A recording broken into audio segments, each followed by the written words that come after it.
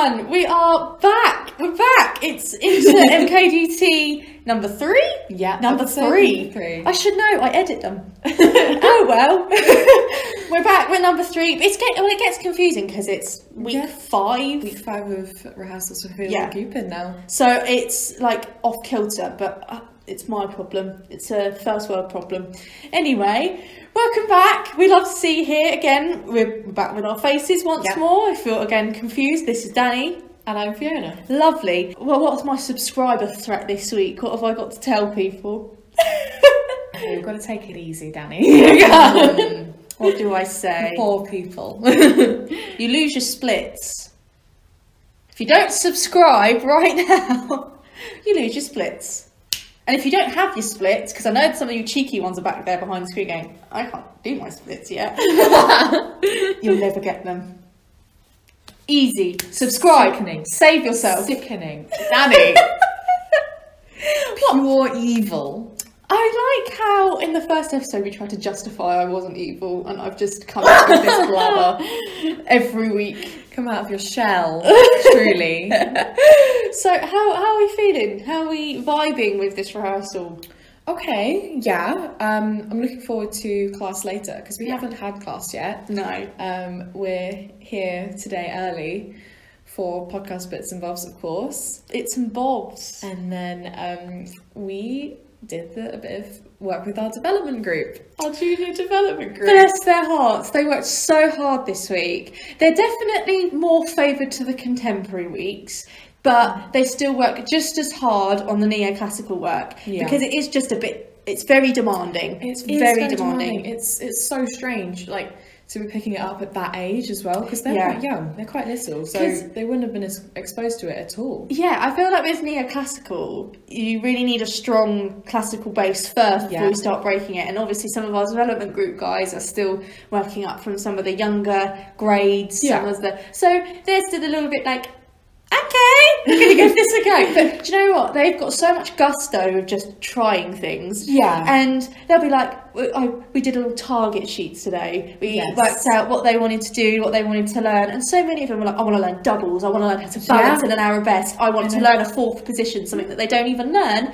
until they take their intermediate exam. So it's a bit like, I'm impressed. Yeah, a very ambitious, headstrong bunch. I like it. And they are such a joy to be around on a Sunday morning. Yeah, and they're really focused as well. Yes. I feel like nowadays it's very difficult for people to stay focused simply because we just live in a very, very fast-paced world, things changing all the time. Yeah. And they've worked so hard just to really be in the room and be present and just take in as much as they can.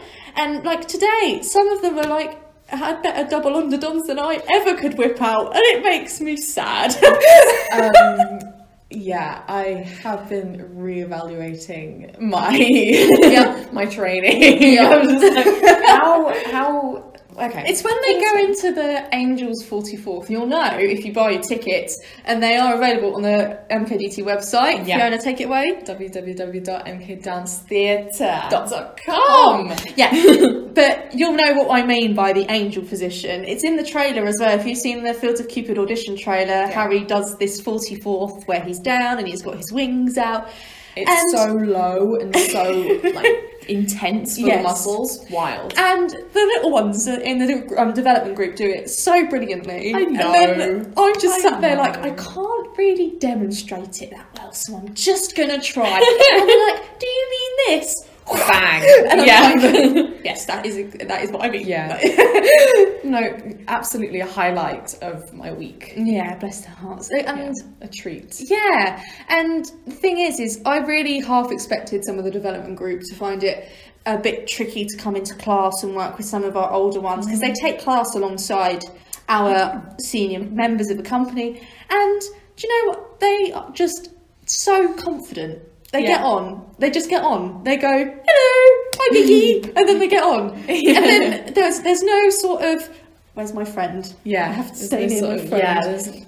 Which is such a big improvement, especially some of the ones that have danced with us previously in other shows where it was a little bit like tight-knit cast, you know. Yeah, it was a bit like, they're a bit bigger than me, I'm not going over there. They've worked really hard, and you know what, I think they've just found a really comfortable atmosphere with the seniors, and they're really benefiting from that. Yes, they're totally happy to participate and to perform in front of them. So when the seniors have taken their turn doing an exercise, they'll come and do it afterwards in front of the seniors, and they will just go for it. Yeah, and they don't mind like splitting off into their own little groups and then doing corner work in front of the seniors. And you know what, a big shout out to the seniors as well.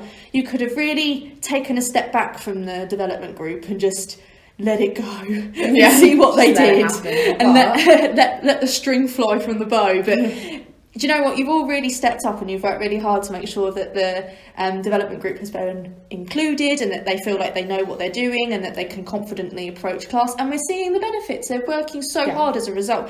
And bless, one of our development groups turned around and said, I listened to the podcast the other week and I wanted to set goals because Amy sets goals. Which is so sweet. Yes. Oh, that's the point of this. That is the point of this development group. That's the point of this podcast, is to get people aspirational and happy to, and it really made my heart melt. So Amy, I know you're listening to this, inspiring the next generation. Thanks, girl. This is down to you. Snaps. But yeah, how's the rest of your week then? Your life? I mean, it's certainly been busy. Constant work, but I enjoy that.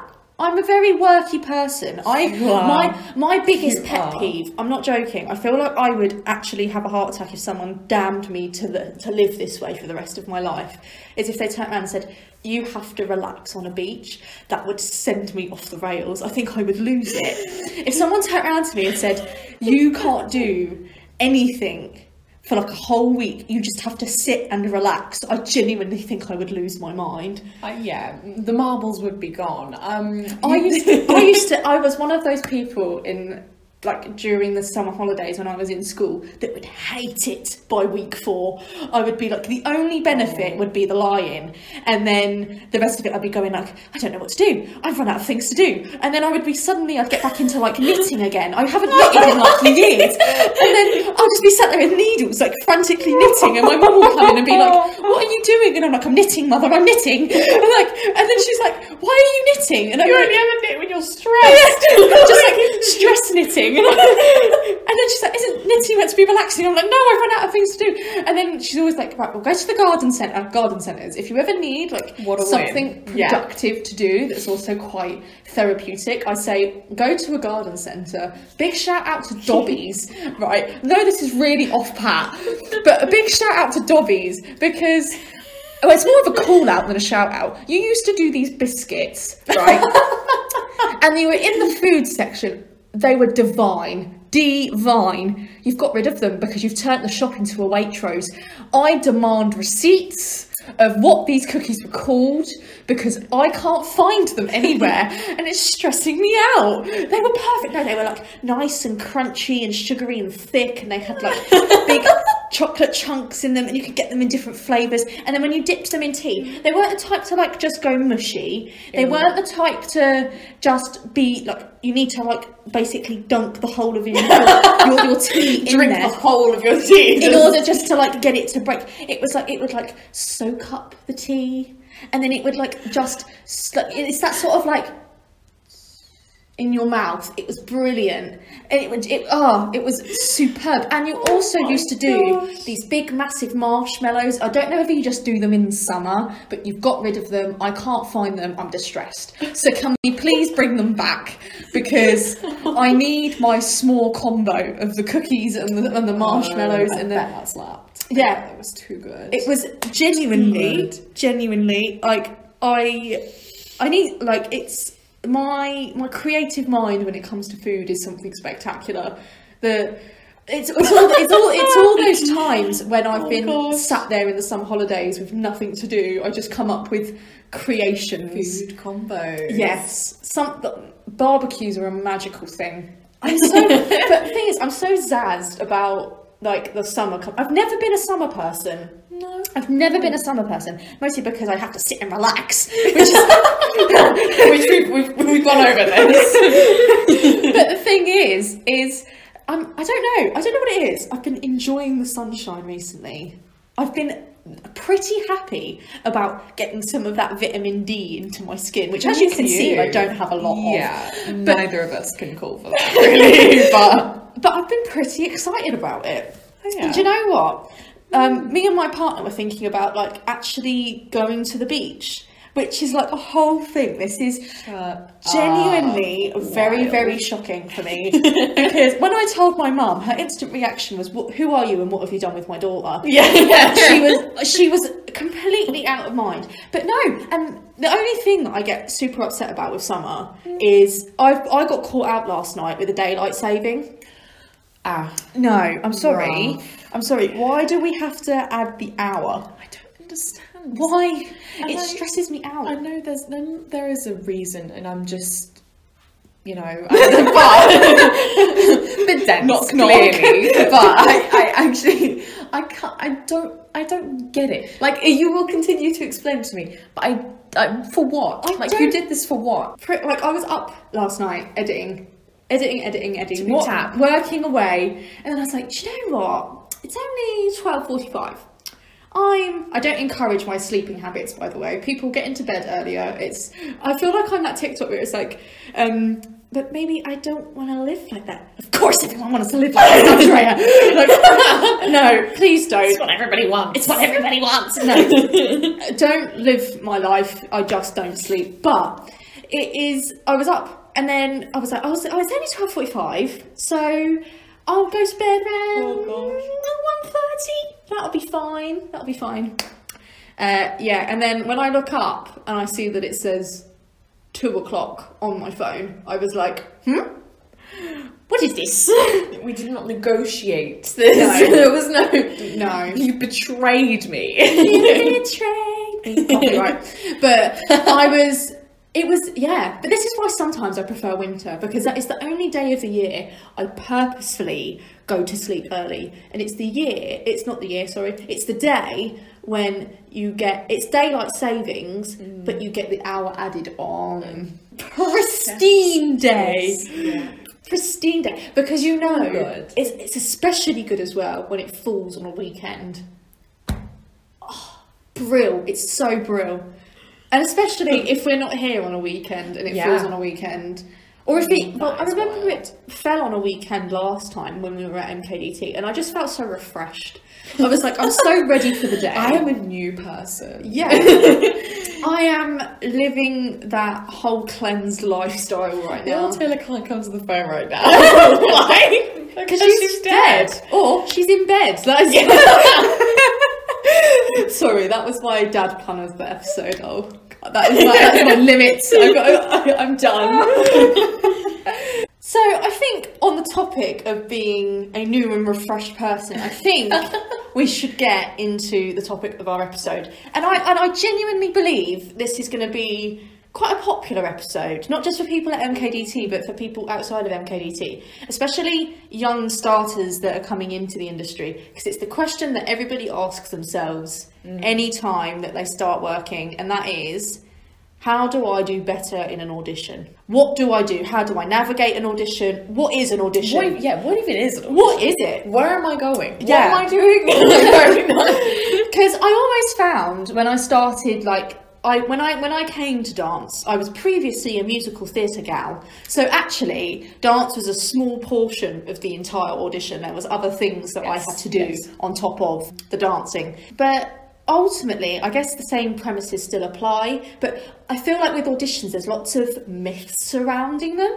And people can often get a bit confused. And then people are following tips online, which just sort of lead everybody astray. It kind of stresses you out. Yeah. More than helping you sometimes. Yeah. So I thought today we should clear the air and give some, perhaps now that we're down the line and maybe we're not looking to do many more auditions, what we've experienced and maybe what we can offer towards you guys in terms of advice about what is an audition, what do you do, what is the best idea, even down to things about how you would dress. Because that was a massive, I don't know why, it was such a big thing when I was younger. So I did a lot of agency auditions, so to get onto places that would get me work. And I actually managed to get onto one agency when I was younger. I didn't get any work from it, so slay. But no, hold on. I have a really good story about this.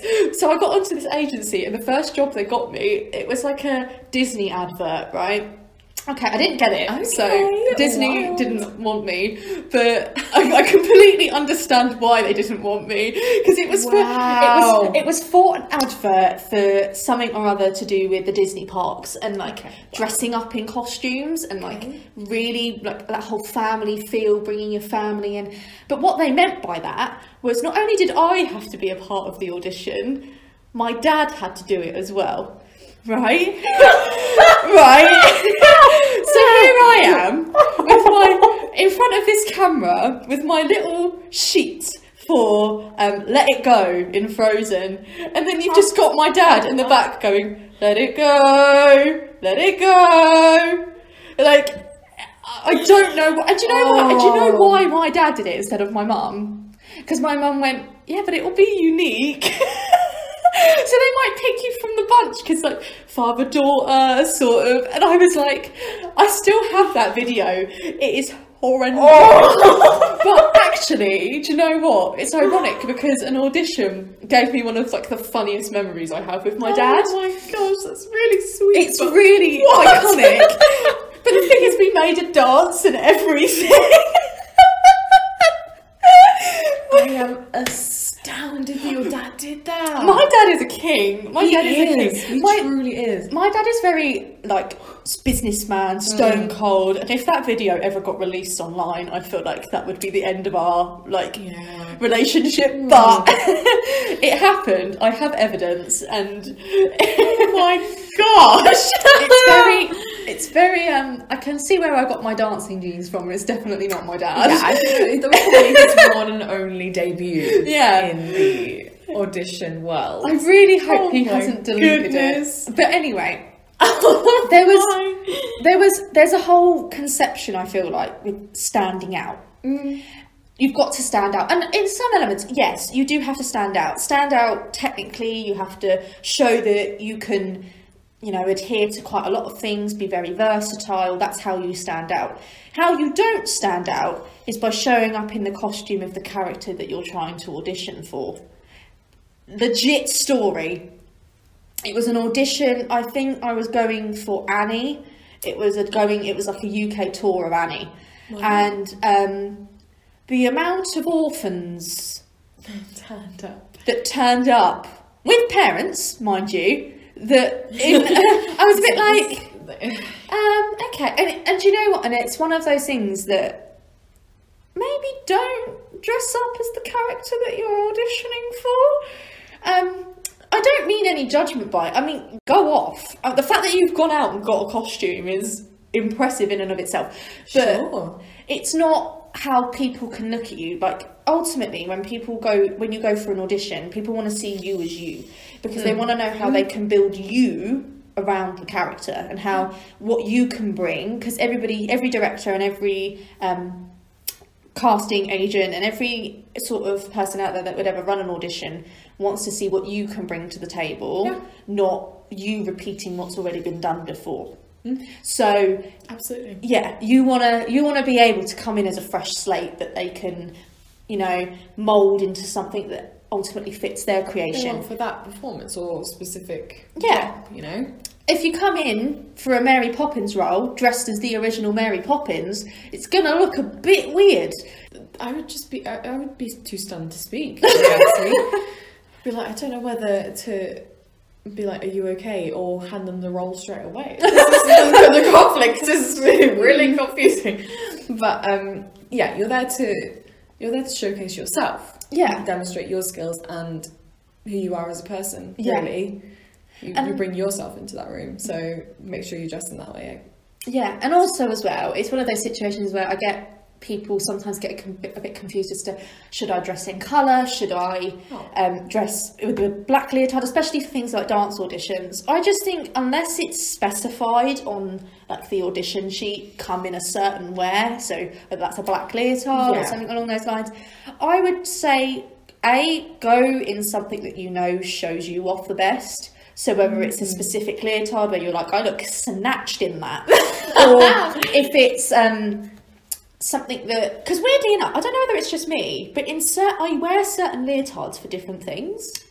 Oh. Because I know, so I've got a leotard that is black and it's very, very stretchy. And the reason I have I wear that for advanced too. And the reason I wear that for advanced too is because I can stretch it up so it makes my legs look longer, because I'm quite short. I'm only 5'4", 5'5". So, and quite a lot of the advanced 2 work is get your leg up high, make it look really long. I'm not in that department of long leg queen. So I have to I have to have a bit of compensation here and there. Yeah. I do it with my leotard. Yeah. Right? Yes. And if you're a short queen or a king or a they, and you need to go out and you need to go and audition and you are wearing a leotard, or you've got a pair of tights that you know really shows off your leg, wear that if you know that that's going to help you show off your lines. If there's other things, like I've got another leotard that's very held up at the front, so if I'm having a day where I feel very loose in my core, sometimes you just wake up and you're like, there is no engagement going on here today. It's not working for me. No, but I wear that one so then I can feel pulled up. Yeah. Even though it literally does nothing. No. Nothing. But I like to think the placebo effect the element works. Of support, maybe mentally, more than anything. Yeah. But this is the thing about like showing you off as well. What a lot of, well, it does seem to be quite common that people will ask you not to wear something that's too baggy. Yeah. Because they need the lines and things that you're going to create, and not a massive round jumper that you can't see anything in. This is the thing. It's drawing that line between being comfortable, of course, but still being able to demonstrate what you can do, and it actually showing you off to your ability, you know? Yeah. Don't ever wear anything that's going to disadvantage yourself. Yeah. Just don't. Yeah. I feel it's a bit counterproductive if you're going to go in and say, for instance, it's a top that keeps riding up or something. Just go sensible. There are enough events, enough stress going on in your life. Your outfit is your friend, not your foe. Yeah, the outfit should be the least of your priorities. And make sure that you've just, you've got your shoes ready, and when we say, like, obviously don't wear the big stuff, take the big stuff to go in to be warm. Of course. Even if it's a slightly hotter day, just take things to be warm in. Those are important. Yeah, because weirdly enough, the way that audition days work, especially in some of the more, when there's a big volume, it's a lot of waiting around. Yeah. It's a lot of waiting around, and then it's lots of high action, and then it's a lot of waiting around, and then lots of high action. So always take things to be warm in. Yes. And always make sure that at any opportunity you've got, that you're eating as well. Of course. Obviously, don't be sat there with a massive, like, sensations bag going, this is benefiting me. Like, high energy snacks, things that you know that you're going to be able to eat little and often and will get you through, like fibre bars, or if you need any... Love a protein flapjack.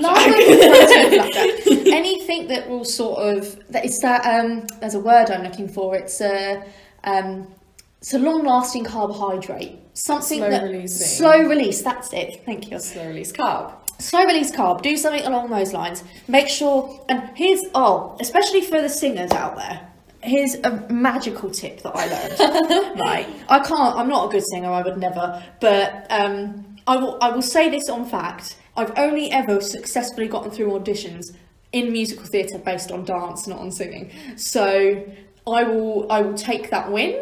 And I will also take the loss, but it is what it is. I will never live out my Madonna dreams, but it is what it is. Everybody can't be an everyone girl all the time, you know. No, that is. I can never be my triple threat. I am just a threat to everyone that dances near me. I am just a liability. But anyway, to yourself. I'm not a threat. I'm a liability. But anyway, it is, what was I saying before I absolutely brutalised myself? Singing. Yeah, so like if you're going into a dance audition or a singing audition, drink lots of water beforehand, like say an hour before you go, because what will happen is the water doesn't actually reach your larynx and your spharynx until that point. So it takes an hour for the actual moisture to get there. And that's why if you go to a dance day and you haven't drunk anything beforehand, that's why you're constantly sipping, because you're actually still dehydrated because it hasn't reached it yet. Fun science fact. Look at that. Is that why singers use like steamers in the morning? Yes. Because the moisture. My gosh. Moisture. And Wild. also as well, it opens up certain airways that means that they can reach certain vocal lengths as well. But anyway, but it still works the same for dance. You don't want to be sat there constantly glugging, because then once you're glugging, you're getting waterlogged, and then you get to the jump section, and then you're like, oh.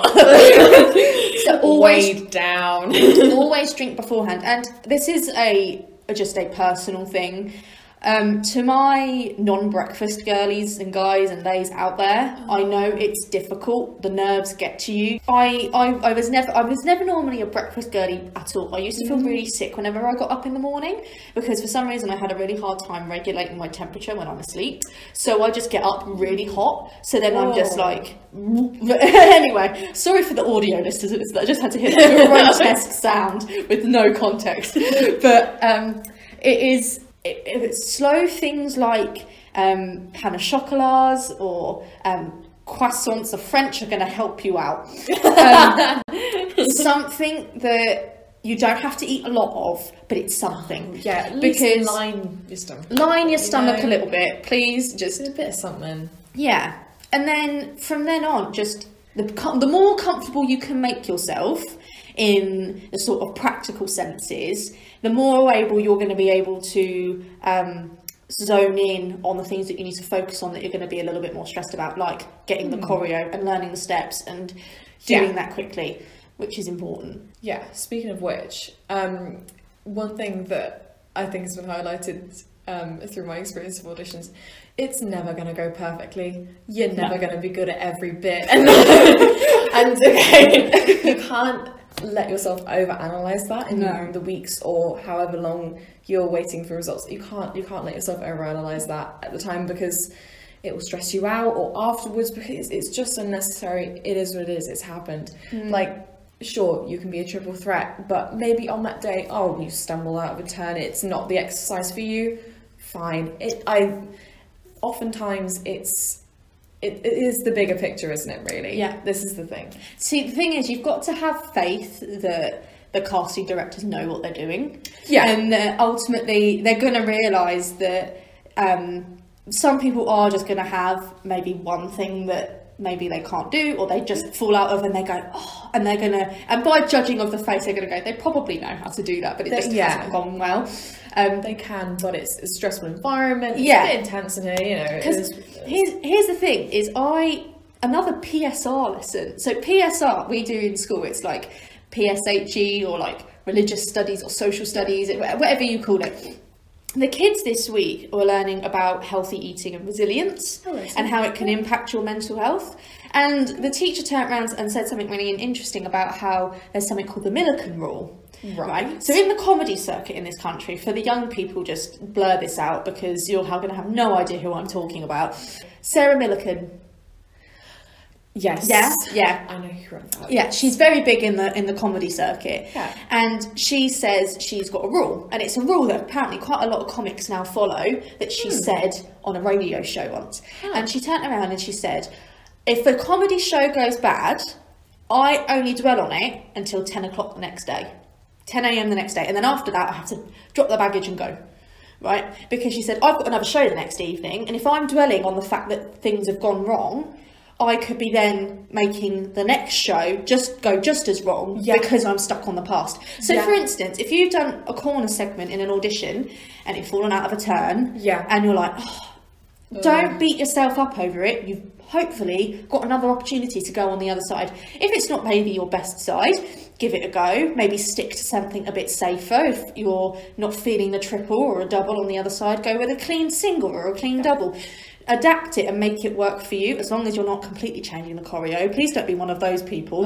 Gosh. Please just stick to the choreo that they are giving you. But at the same time, don't dwell on things if things go wrong in an audition, because you could be hindering yourself from showing what you can do because you're going, like I remember specifically in the first Romeo and Juliet audition that we did, 2020. We were young'uns, you know.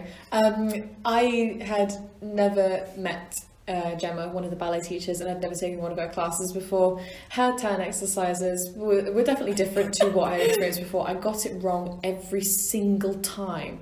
I beat myself up about it consistently. And this is the thing, don't take that baggage with you. Drop it, leave it at the next exercise, because there will be something for you coming up. Yeah. You know, and I don't think that the casting director and the choreographer isn't there to take it to heart. No. You got it wrong. No, they're not there to, they're just trying to see it on you. Yeah. If you get it wrong and it's an accident, I apologise profusely to Gemma. I'm so sorry I messed it up. I mean, obviously as well, there is going to be a different aspect to this, whether you are in a professional environment and whether you're in a young education environment. In the young education environment, there is a bit more leeway. Yeah, absolutely. Maybe not so much if you're in the professional field. So keep that in mind. If you're working professionally or you're a child working professionally, there is going to be a little less leeway. Yeah. But still, if it's one bobble or if it's one thing, that don't beat yourself up over it. Keep moving, keep going. Because even professionals do it that are hired and on the stage. There's a really good example of this. I'm not saying this ballerina is beautiful. I can't remember her name, but she's in the Royal Opera House, and there's a video of her online doing the first Black Swan solo in the ballet. And actually in the video, which I'm very impressed that Royal Opera House felt confident to put online, seeing as they like all of their content to be very pristine, she actually messes up the first turn. Okay. Right? But I think that's an important thing for people to know, is even professionals get it wrong. So even if you're in an audition and you get it wrong, just go, well, you know, I must be a professional because professionals get it wrong too. Yes. So you're worthy of your place there. Don't diminish yourself if you can't do certain things in that moment in time. And also take auditions as an opportunity to learn about what you can and can't do. Because there are things that you are going to face in auditions and be like, create those foundations for yourself. Yeah, and it ties back to our first episode of being a better dancer, is if you go to an audition and they do things that you have never even learned before. True, yeah. I've experienced that. You can go away and reasonably work out how to do some of those things, do it. And it'll help you progress. I mean, if you're not a tumbler and an audition, they turn around and go, can you do this, that and the other, and a forward axel and a something and this, that, and just be like... Terrifying. Tumbling, I don't think should be a requirement. I do think it's a very specialised skill. Just the same way that certain elements of tap is a very specialised, and even aspects of ballet is very specialised. You know, there's loads of people that did musical theatre, never once have taken a point class, but they've done loads of ballet. So, you know, it is one of those situations where if it's big things like that, and you know that your body is never going to be able to push to that, don't do it. If you know, stick to certain auditions that you know they're never going to turn around and go, right, give me a front aerial, or just maybe stick away from the acro competitions or the acro auditions. But if you think you could go away and learn it, go away and learn it. Do what you need to do, and hopefully the next time that you go and audition, you will come back stronger, and you'll come back with the ability to be confident that you're going to be able to face these challenges again and not be tripped up by them the next time. And as well, just a big thing, don't take the rejections at auditions as an insult. Yeah. I think it's the biggest pitfall that people fall into. It's never a no, it's a not right now. That's the way. That you're not entirely suited, or And there are going to be, and this is the reality of certain auditions, there are going to be certain things that you're going to audition for that you're never going to get, on the basis that you're just not that sort of dancer. And that's not an insult to you. It just means that maybe you need to go and think about some of the auditions that you do that mean that you're going to be auditioning for things that are going to be more suited for you. I know for a fact I could never, ever walk into an acro audition and they turn around and say, like, I could never do Cirque du Soleil, like, ever. ever. It would be horrific. It would be horrendous. Yeah. But if they turned around and said, oh, there's a potential dance audition and it needs a little bit of contemporary in there, you know, maybe a bit of ballet technique on the back of that, maybe someone that's got a bit more energy, I know that's more for me, because I am not a chill dancer in the slightest. I'm still trying to tone it down. But it also as well, be selective about the things that you go for. Obviously, work is work. You need to find work if you are in a career. If you're just learning and you're here for the education aspect of it, then you can be a little bit more much picky. Easier to be selective in that sense. Yeah, because the minute you start being selective, you'll find you'll maybe get more exceptions, and on the basis that you're going for things that that suit you and that you people really want. Yeah. So, for instance, when I was, and I know this sounds really bad, but sometimes look for your typecast and go with it. Because when I was younger, I had, in the musical theatre world, I was always typecast as the funny nerd. The funny nerd. I always had to play the funny nerd because I was a little bit on the more, I was on the more taller end, but obviously when we were that age, everybody else was a lot shorter than me because I grew a lot bigger than everybody else, and then just stopped at this height, and then everyone else was shot past me. But I was always much taller, and I had a bit more of a bigger presence than everybody else than say that were at my age at the time. I had glasses, big thick black ones. I had braces. Yeah. And so they instantly went, you would make a great nerd. And I'm like, great. And I'd be there auditioning for Cinderella, and I'd be like, ugly stepsister. But it is what it is. It is what it is. And in some way, you accept it. I know I'm quite a fierce person. I would never audition for a love interest. Ever. I know instantly. I'd walk in, they'd go, you'd make a great Maleficent. Yeah. And the sooner you accept that, the more fun you can start having with it. Yeah. I used to hate the idea that I would only ever be a villain, and now I can't get away from them. I love it. I love a good villain. It just makes me feel. I feel like it's very musical theatre of me to love a villain. It is very musical theatre. I love a good pantomime. The expression is there. I love it. Wholeheartedly. I love being able to just get that, I don't know, a very, very strong emotive, and that's what I guess I found Caraboss a little bit more difficult on the side of it. Was more of a subtle villainy, whereas Hook was like, ha, ha, which was perfect, right up my street. But yeah, so maybe if you're sort of looking for auditions that you can go for, maybe look for where you think people may. Obviously, if you want to go try loads of different things, go and try loads of different things. I'm not your mum, I'm not your dad, or whoever looks after you. I'm not. You are yourself. You can go and do whatever you need to do, but you can start to maybe think about where you're going to be more successful and audition that way. That sometimes helps, and sometimes it is literally just being real with yourself and having that idea of going, if you're not a tapper, you're not going to get into the 42nd Street, are you? No. Like, be realistic. Like, go for the things that you know you can do and you can do well. And so you can do those shows, and on the side, you can be practicing these other things. So if one day another 42nd Street audition pops up, you now know your tap, or you can, it's one of those balancing where the realism is. Start realistic in a way, because then hopefully that audition will go better for you because it's a more comfortable zone for you to begin with, you know?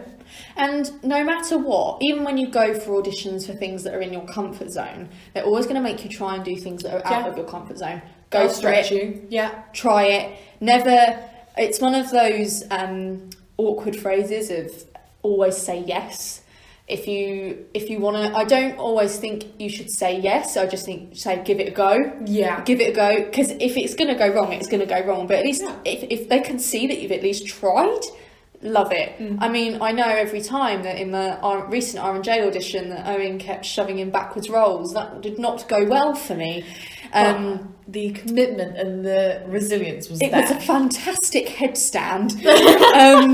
It was certainly something, but they could see that I was willing to learn and throw myself into it. Of course. And sometimes that's all you need is a bit of gusto and people having faith that you're going to have faith in what you're doing. Because and that's another thing as well, confidence. Go in, be confident, but don't be arrogant. People do not like arrogant people to work with. It makes the atmosphere horrendous. Because you can't go into an audition being entitled, because you are there to audition for a part. You're there to try out for the part. Everybody is on a flat plane at the moment. This is the thing. Like, it is one of those awkward situations where, and this is a big thing to think about, is even when you are not sat in the audition room doing something, you are still on an audition. There are still eyes on you. Mm-hmm. So even when you're sat in the foyer and you're maybe going through your lines, or you're going through the choreo, or you're thinking about things that maybe you want to stretch a little bit more or whatever, don't sit there and use that time to talk about other people that are auditioning. Don't sit there and use that time to sit there going, I could do this thing and that thing and da-da-da-da-da. You're not auditioning in front of other auditionees. But the people that will be watching you are the people that are sat on the front desk. And the people that will be watching you are the people that sit in the foyer delivering the teas and the coffees or something along those lines. And they watch and they see how you interact with other people. And that is where the audition part of seeing not only how you work in a studio, but how you work as a person goes. If you come across as an unpleasant person outside of the room, they're not going to want to work with you inside of the room, because it's going to make it a very tremendously awkward situation when none of the cast members want to work with each other because they're bickering. And and even in the room, if you see someone struggling, if you see someone not quite sure of what to do, give them a helping hand. It's not going to diminish your ability to get an opportunity. If anything, they're going to see that you're a team player, and they're going to want to. They want team players. You're approachable, you're kind, and you're willing to help other people improve alongside yourself. Yeah, and because some people may go, well, how is that? I get that being in an education environment, but how is that practical in a career sense? People fall ill. People go off ill, people get injured, people have days off, and whether that's days off during rehearsal when they have to catch up, they're going to want to know that they're caught up and it's either somebody else has helped them out, or it's their responsibility to be able to do that, or you're going to have days where they're going to go, right, you're going to need to go on because someone's ill. Yeah, and they're incredible people. Yeah, and they need to know that you're a team player that's going to go, oh, I'll do it. Yeah. Like being, again, I said that on the last episode, being reliable. The reliability starts at the audition. Yeah. Because if you're the type of person to show that not only can you be one step ahead on the choreo, but be able to stand there and help someone else if they're struggling, big play. Yeah. Big play. Big mind move. And it's mind move. And I think it's the weirdest thing in the world. Showing that you can just be a genuinely kind person, for some reason, is like the biggest audition tick in the world. Like, for some reason, people really attract to people that are just talk. Like they talk, they're sociable with people. And I'm not saying constantly be chatting in someone's ear when they're trying to do something. I'm not saying that either. Don't talk read the room. Read the room, guys. Talk when it's appropriate and have that opportunity to, help people out, and it will do you such a world of good, because even if you don't get that job, there are going to be people in that audition room that are going to audition for other work just as you are, and one day you might have to work with them, and if you sat in that room going, that girl can't turn, they're going to be going, oh really now, and they're going to remember you at the next audition, and they're going to remember you for being absolutely bitter. And even if, because at the end of the day, we're all human. If you have nothing nice to say, don't say it at all, because you're not the one on the casting panel that has the authority to say that about other people. Absolutely not. Read the room. No. this could be your future team that Yeah. you work with. Do you really want to start it off like that? Yeah, don't. And it's also one of those situations, especially in professional careers, you're going to be working with people like casting directors who are going to cast for multiple things. Yeah. One bit of bad behaviour in one audition could spoil that chain for years down the line. The rest of the year, yeah. So when I tell you auditions don't end once you walk out of the rehearsal room, auditions don't end once you walk out of the rehearsal room. They are on until you've left that building. And even then, online presence, things like that can really impact the way in which you come across. And it's just being aware of your presence and having those very, very key social skills, I think, will help tremendously. Being kind. It doesn't end there, because maybe someone drops out and they ask you back. You've got to leave that good impression. It might be a no, first of all, but maybe they want you back. Maybe you can go to a different production that is theirs. But as long as you've left an impression that you're proud of. Take things graciously. Always be gracious. Always go in, even if you're a bit like, oh, damn it. Even if you're a bit, oh, really, is this what we're going to have to do? Even if you're not quite keen up to the task, always take things graciously. And if you get cut, always say thank you. Like, thank you for letting me come in today and giving it a go. It's a learning experience, of course, for you. You take things from it, and they take things about your attitude or your presence in the room. So, So in light of the audition theme, I thought, we're moving on to the game, by the way. I don't think I made that particularly clear. Game time! Can you make a little jingle, ba ba ba ba ba. Yeah. Okay. I never claimed to be a musical genius, okay? I'm not Beethoven, all right? But it is. I thought what we could do is we could sit here and pretend we are an audition panel, but the people that we're auditioning are for people to be in our show generally. And these are things like whether we think they would suit best in the costume department, whether they're going to be directors, whether they're going to be... But the catch is they're not people, they're people from TV shows, books and films. Okay? So I have brought another tier list, and I thought that we could have another peek at what we think would make a good team of people. Okay? Character. Sorry, I shouldn't have don't look down. Don't look down. I'm looking at the vault. Right. So, character number 1. Yeah. We have. I can't remember his name, but it's the critic from Ratatouille. Right. So, our options of where to put the critic of Ratatouille is either in the directorial team. Is he in costume? Is he in production and set design? Is he in the performers list? So is he a part of the cast? Is he front of house? Is he stage management? Or is he part of the chaperones? I just thought the chaperones deserved a shout out. The chaperones deserve a shout out. We love you. He's not going to be a chaperone. I'm not letting him in. I'm not letting him in. He's very picky. So I feel like he'd be great on the directorial team. But at the same time, I still get very much stage management vibes from him as well. With those long arms, he's going to have that pulley system down pat. The rigging is down. The rigging is down. What do we think? I feel like he's too intense for stage management. I don't know. Although stage managers can be quite intense. Yeah. Point made. I feel as though he could even be good as front of house. He would be completely crack the whip. He would be buy your tickets. Oh, I don't know.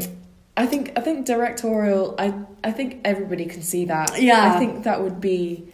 It's a good shout. Yeah. Okay, we'll put him in directorial. I think that would be the majority view. Right. Okay. For definite. Next one is Caesar from the Hunger Games. If you don't know, it's been getting quite popular recently on TikTok. The Hunger Games resurgence. Brilliant marketing by the Hunger Games team, by the way, because a new film's going to be coming out soon. So no, that is wild. Actually, yeah, how much it is filtered in to my life. The power of the media. But he does have a banging theme tune. Anyway, Caesar, where are we going to put him? Nowhere. Fire him. Don't put him on there. Oh, I don't know. He'd be good in, like, he's very much a performer, isn't he? Yeah. I don't know why something's always almost serving me costume as well. I don't know why. But see, if Sinner was here, I'd put Sinner in costume because he made that gorgeous burning fire dress. What? But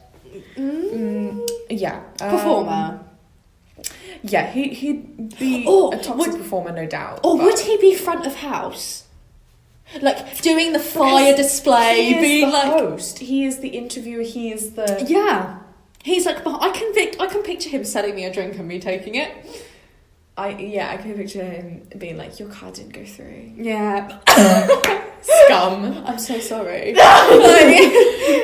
So, what are we thinking? Front of house. Right. He's going in front of house. Okay, next one. Edna Mode. Costume. you were going to say this, but I know. I feel like. But I feel like Oakley would have an issue with that. No capes. I love you, Oakley. No capes. But she. I think she would be brilliant in like production and set design. I think she would be incredible. With all of those, like, she went to Milan, darling. She went to Milan, darling. But the thing is like she'd be great in costume. She'd have an amazing time in directorial. She's got the sass. She would be the best director, for real. She's brilliant at like the performing, and even with Jack in the second film, Chaperone. She would be the best chaperone. She would give us the best. Stage management. No. No. I don't know. Where are we putting Edna Mode? I mean, she is quite good with the pyrotechnics. Yeah, but. This woman is a woman of many talents. This is the issue because I just love her. She is one of my favourite characters of all time. She is brilliant. I adore her. So I'm like, I just have her everywhere. I want her all the time. Should we, simply because it is what she does, should we pop her in costume and be basic? I mean, typecasting is beneficial at times. You know, it has to not be done. Stereotypical typecasting where it's no, not that sort of massive disclaimer there. Yeah, but making that very clear for your own strengths. Yeah, it can be useful as we've covered. Yes, so, typecasting of strengths, not of other things that do not need to be typecast. Grim. Okay. So, but that is her main skill. I don't want to be predictable here. Yeah, I don't want to be predictable, but Oakley is never getting his cape right. Next one. Homer Simpson. Okay.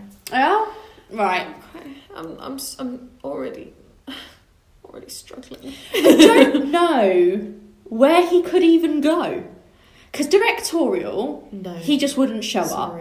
No. Costume, no. He would break. No. Production and set design, he would set something on fire. As a performer, he'd. I don't know. If you want to take it really meta, he's performed in a TV show for about 40 years, so I think he'd be alright. If you want to take it, I feel as though he wouldn't be awful at musical theatre. No, I don't think so. If you get where I'm coming from. He definitely wouldn't be front of house because he would eat the snacks. Can't be stage management because I don't think he even has his life managed, let alone manage a stage. And a chaperone? No. He tries his hard with his kids, but we're trying to have a good influence on the kiddos. This is not where it's going to come from. So are we going to pop him in performer? Yeah. Right. Okay. Why not? Why not? It's going to be wild. Yeah. It's going to be so unpredictable. I don't know what to say. It's so difficult. It's fine. Okay. So next one, Katniss Everdeen. Again, inspired by the Hunger Games rage that is going on. Where is she going to go?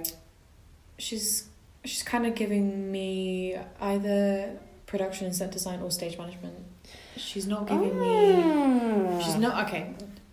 Costume, sure. She is immense. Like, what can I say? But no. Yeah. Directorial, not serving that for me. She's not really a woman of authority, is she? Or liking authority. I mean, no, anarchy is the way to go. But then again, she performed a lot for like the rebellion. Point made. So she was like singing all of those songs and in a lot of propaganda. She came up with all of those lovely quips. I feel like she'd be a brilliant performer. Do they? Because they all have to work. All these people have to work together. This is just a terrible match. But it's never going to work. But it will have to work in our imagination. It's fine. It's fine. But that Katniss, where are we putting her? I think she'd be a pretty sick stage manager. Stage management? What do you want to do? I would put her in a performer on a propaganda basis, but I believe you in stage management because she also did help organise a rebellion. So I think she'd be great. I think she'd be good at that. I also feel like Homer is a force of nature.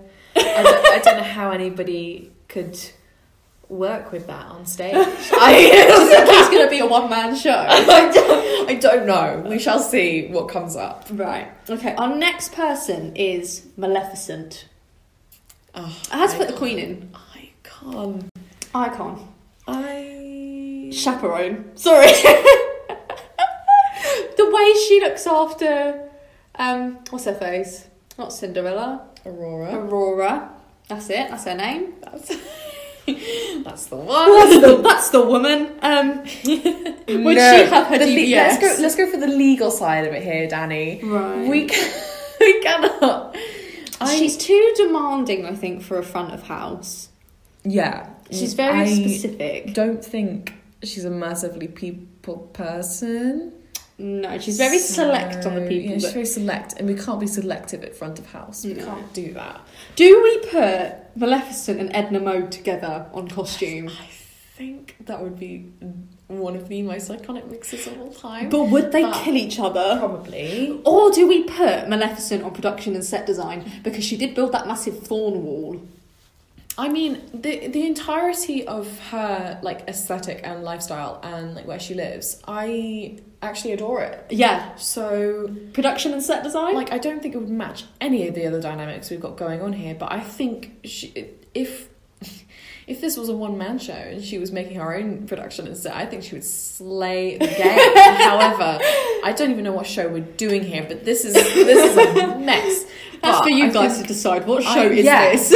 You comment. You give us the feedback. What show would actually work with these lot? This group. I think production and set design. I think so. I adore her aesthetic and her look, and I think she'd be great. Okay, next person. Yeah, Mary Poppins. Mary Poppins. Practically perfect in every way. There is obviously, you know, the people will be screaming chaperone. I think she'd be an amazing director. I think she would be an excellent director in the fact that she is practically perfect in every way. She will achieve what no performer will, and that is a perfect performance. Practically perfect. That doesn't mean perfect. That is also very true. Yeah. But I feel as though she'd be a good director because she is headstrong and is practically perfect, is what we're thinking. But also she has nutty dance powers, so I think it would be brilliant. Practically perfect means like room for bending or change, which is what you need as a director anyway. So I think she'd be cracker at that. That combo is not giving me hope. I feel as though they get on. Because he's very critical, like their mindset is very the same. It has to be perfect, but he's like, I can see this cynical. I can see this as very much as like the Jess and Owen duo. Can you see it?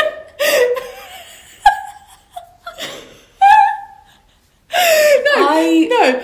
Hear me out. So harsh. I'm being over dramatic here because these are cartoon characters and film characters. But hear me out. Yeah, you've got the sort of strict, clean sort of that. They both have the same ethos. Like it has to look great. Actually, I've never thought about this before because obviously these are such different movies. Like, why would anyone ever compare these characters? Yeah, but foundation wise, they're basically the same person. Yeah, and also as well, I feel like I don't know why I'm comparing these two. Yeah, no, keep it going. The video essay is on the way. Dig my hole even bigger with Owen. But I feel like the food critic from Ratatouille, like the whole idea of like the flashback story and everything, it's like Owen every time we bring up neoclassical and he's like, my time in Slovenia. It's great. I love it. It makes for great backstory. Oh my goodness. I feel like there's more substantial backstory to get into there. And like his mood, like I think it's yeah. Anyway, he draws inspiration from his past, yeah, for his current works. Oh my gosh, would you look at that? Look at that. Anyway, next person is Megamind. Where is Megamind going? The picture you have of him. I chose that one on purpose. I know you did. Oh, hey there. Hear me out. I really want to put him in costume. Megamind and Edna Mode. Yes! Can I just... Yes! Literally as iconic as Edna Mode's. No capes! No capes! No capes! Yeah, decisive. Yeah. Has the flair.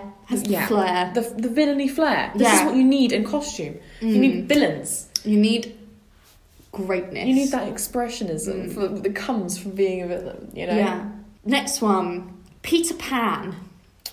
Okay. Can I just say, this film had me on lock at age 9. I was obsessed with the 2004 Peter Pan live action.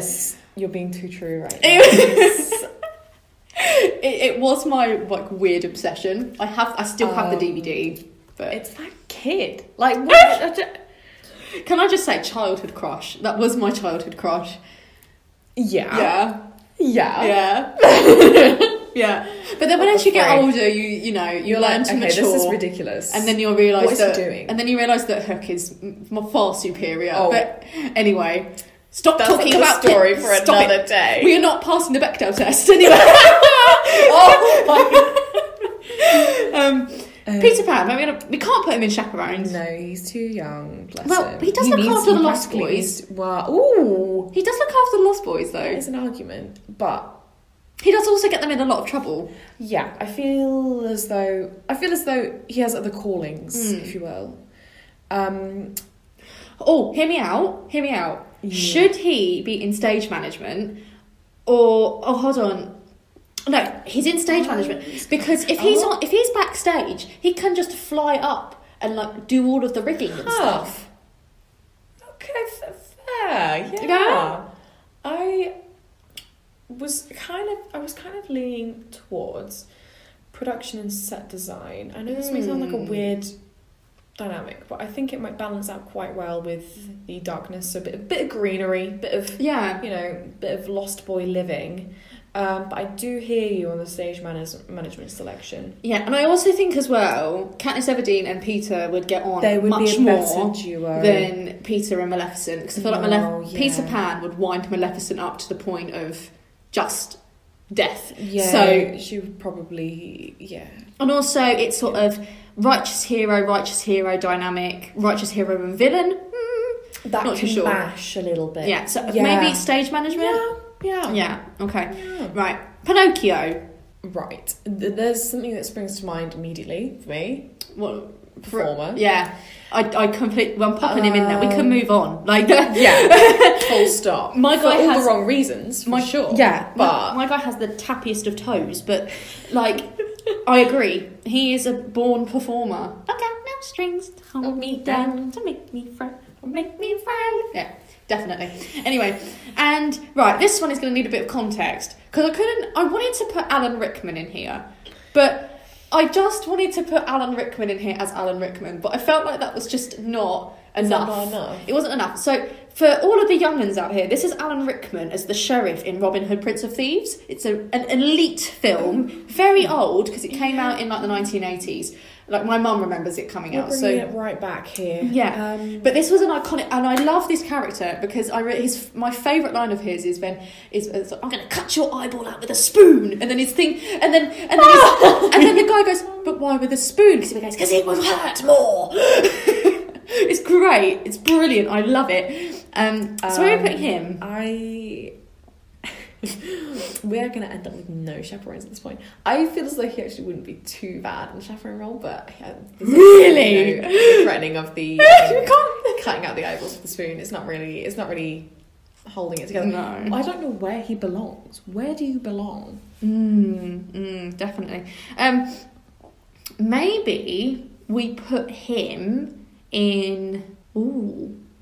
Ooh. Front of house would be a terrible choice. Yeah. But if the stage management dynamic is solid, I think we should. But hear me out. He's a great liar. He's a great liar. No, but that's not a. In this situation, is that a good thing? But in a sense, like, he very much convinced people in higher powers that he was good for his job. That's why he was left alone. So the front of house guys, we're all gonna be the same vibe here. And also, it's Alan Rickman. Who wouldn't want to buy a ticket from Alan Rickman? I love Alan Rickman. Bless him. I'm going to put him in front of house, and if anyone disagrees with me, let me know in the comments below. But I think Alan Rickman, he is a delight. That character, sure, questionable. Questionable qualities for front of house.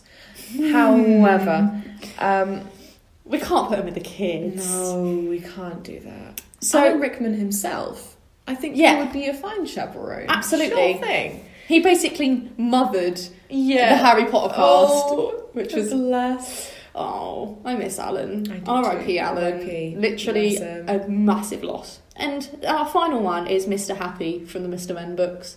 We have no chaperones. This is a real issue. Well, do we put Mr. Happy in the chaperones? Bit of patience, bit of calm. Is he too chill? Like, but would he also be able to quite comfortably support people that go wrong on stage and they come up, he's like, it's okay, it's okay. Oh, and also he's quite a wholesome take. He's also a childhood icon as well. He is a childhood icon and a childhood book. Therefore, chaperone. Seeing as childhood books are, the ones that keep people entertaining and are the ones that are comfortable backstage, you know? Absolutely. I mean, that was certainly something, wasn't it? The selection of people was entirely questionable.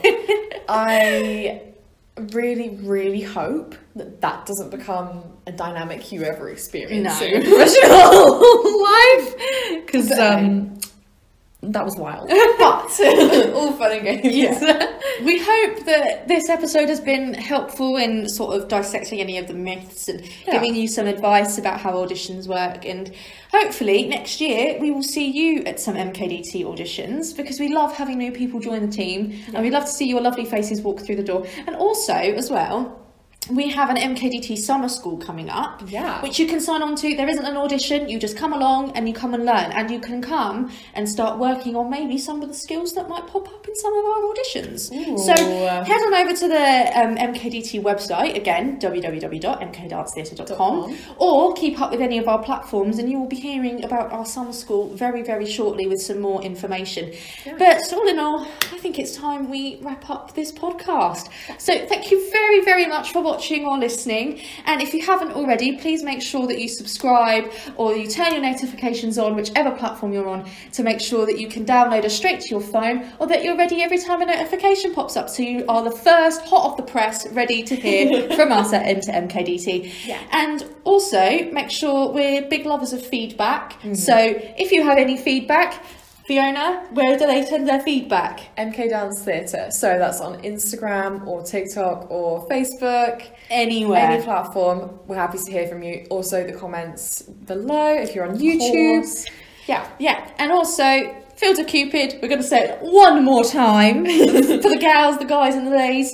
Buy your tickets. Buy your tickets. The tickets are now available on the website, of course. They have been for a little bit. But if you want those prime seats, make sure that you're getting there right now. And also, we're taking group bookings. So even if you're not necessarily a dancer in the company or a parent of a dancer in the company or just a distant family member in the company, you just want to do out. You want to go and do something. Make a group booking and you might even get a discount. Love a good discount, especially in this side of the year when we're recovering from the dry January. And we love supporting the arts. And we love supporting the arts. All in all, thank you very much for watching, and in the meantime, bye!